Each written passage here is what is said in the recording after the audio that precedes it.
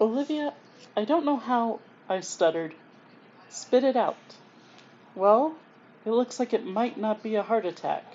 Or drowning. I could imagine her face, lips pursed and furrowed brow. What do you mean? Of course it was.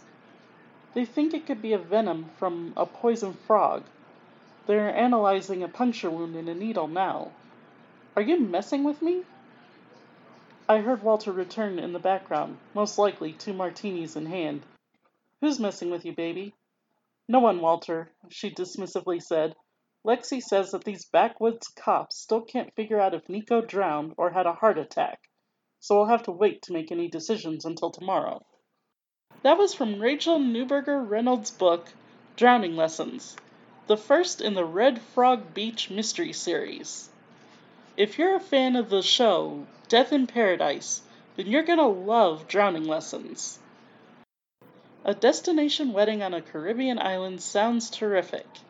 40 guests surrounded by great sun and tropical jungle. Problem is, one of these guests is found dead after a horrible snorkeling accident. That's when maid of honor Lexi Marino smells trouble.